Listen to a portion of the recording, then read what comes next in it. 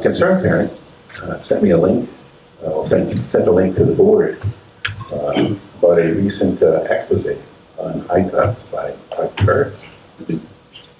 So last night I watched it, and in it, HiTOPS personnel seemed less than forthcoming. I hate to be a little dark, but I'm sorry. I'm going to skip over this paragraph of examples because there's a lot of children here. But last year I was uncomfortable, and after seeing these examples, I'm really concerned. But I understand that there's state enforced requirements for teaching some topics. So I move that we end our relationship with HiTOPS and look elsewhere for this training. I've listened to the presentation that HiTOPS had done a few summers ago. I think that the recent exhibit of some of the questionable actions that have taken place in Princeton, and having heard the initial presentation, I think it would be our duty and responsibility to hold the relationship we have with them thus far until more information is being shared, considering we don't have a lot of data on our side from a perspective what they've delivered up to this point. And when I assess the cost that actually cost the district to utilize HiTOPS, we should have more input and more insight on results if we're spending that kind of money. And with the questionable actions right now, I think it would be irresponsible for us to continue the relationship with them. And I think it's really important to follow this train of getting more information, of being as transparent as we can, and to be loyal to what we've promised in terms of having parents be able to opt out. So I think we need to be really, really clear and transparent with how we move forward. So the motion on the floor is to suspend the contract with HiTOPS until the next meeting of the board. And Madam President, I also would want you to be aware that we do have a contract through this school year at a cost of $33,250.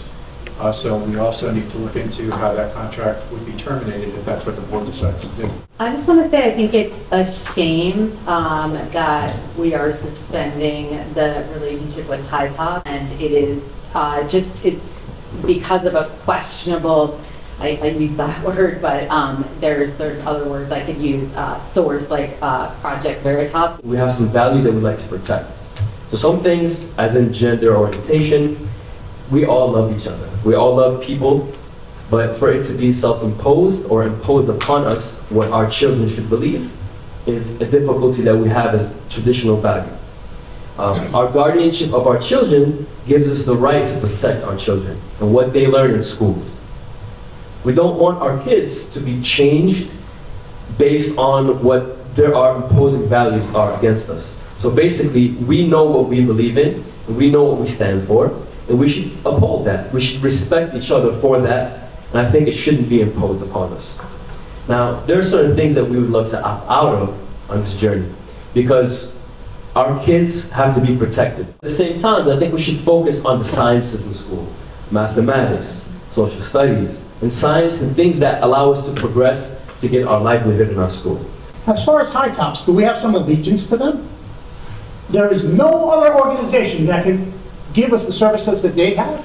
As far as your diligence, we'd like to know what due diligence was done, and I'm going to concede the ground that you did do your due diligence. Does that mean they're not corrupt now? Their government has been corrupt for many years. Every form and everything power has corrupted people. So for HiTOPS not to be corrupted, that's not a big deal, okay? We need to move away from them.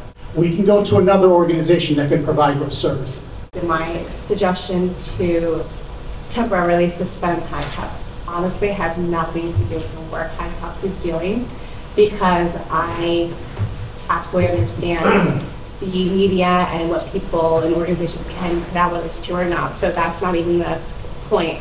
It honestly has to do with, and again, this is my point of view, I come to these meetings and I feel like our town is divided, and I don't want that.